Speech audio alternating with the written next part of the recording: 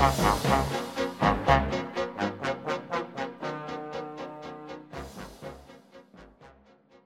I'm Dr. Amy French at Delta College's History Department. Today's moment in time takes us to the frontier settlement of Saginaw City on the morning of June 10, 1837.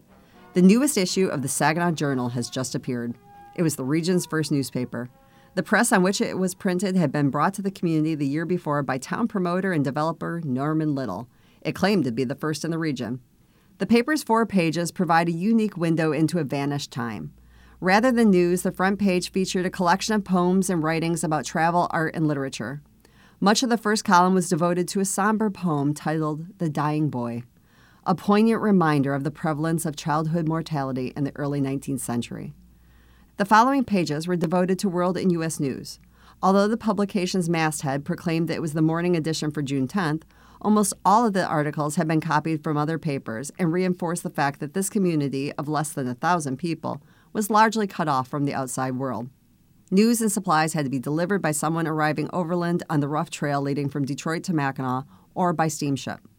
Several articles on slavery were chilling reminders that bondage was still very real in the United States in 1837. One especially distressing piece reported on a ship transporting slaves from Africa to New Orleans, whom the paper called immigrants. Another article recorded a meeting of the American Anti-Slavery Society and ended by commenting that although some goodwill came of the organization's work, the Southern people are so opposed to the movements of the society that very little direct benefit to slaves can be expected from it.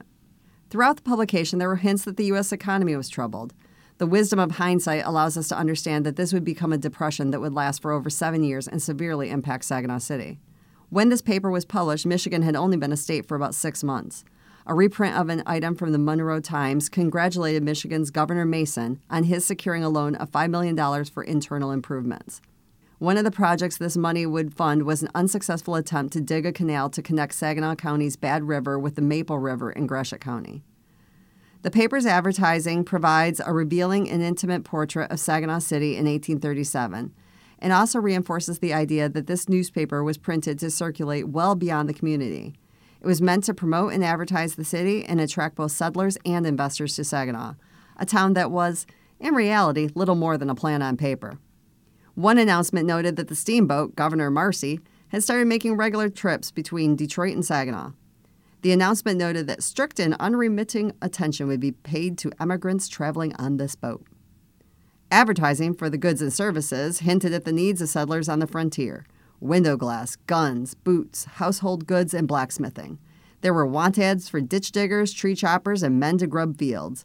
Announcements for a decorative painter, a furniture factory, and a merchant that carried ladies' fur-lined rubber boots are surprising and give hints to life in this frontier outpost.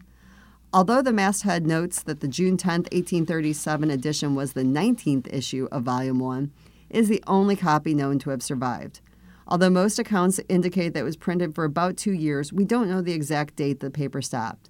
However, publication was ended by the National Depression that halted development in Saginaw City for a decade. During its brief run, the Saginaw Journal was printed every Saturday in a subscription cost of $2.50 in advance, or $3 if not paid within the year. Those who procured 5 subscribers were entitled to a 6-copy gratis. This story of our community was brought to you by the staff of the Castle Museum of Saginaw County History in collaboration with Delta College's History Department.